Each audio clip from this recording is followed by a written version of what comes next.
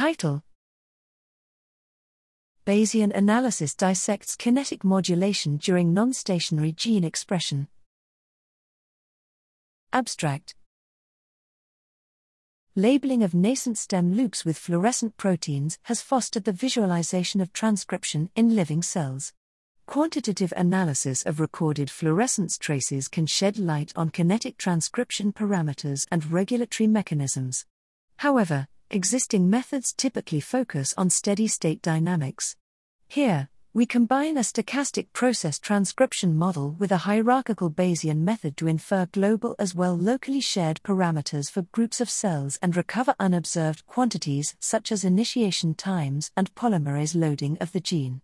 We apply our approach to the cyclic response of the yeast 1-Cuban peso locus to heavy metal stress. Within the previously described slow cycle of transcriptional activity on the scale of minutes, we discover fast time-modulated bursting on the scale of seconds. Model comparison suggests that slow oscillations of transcriptional output are regulated by the amplitude of the bursts.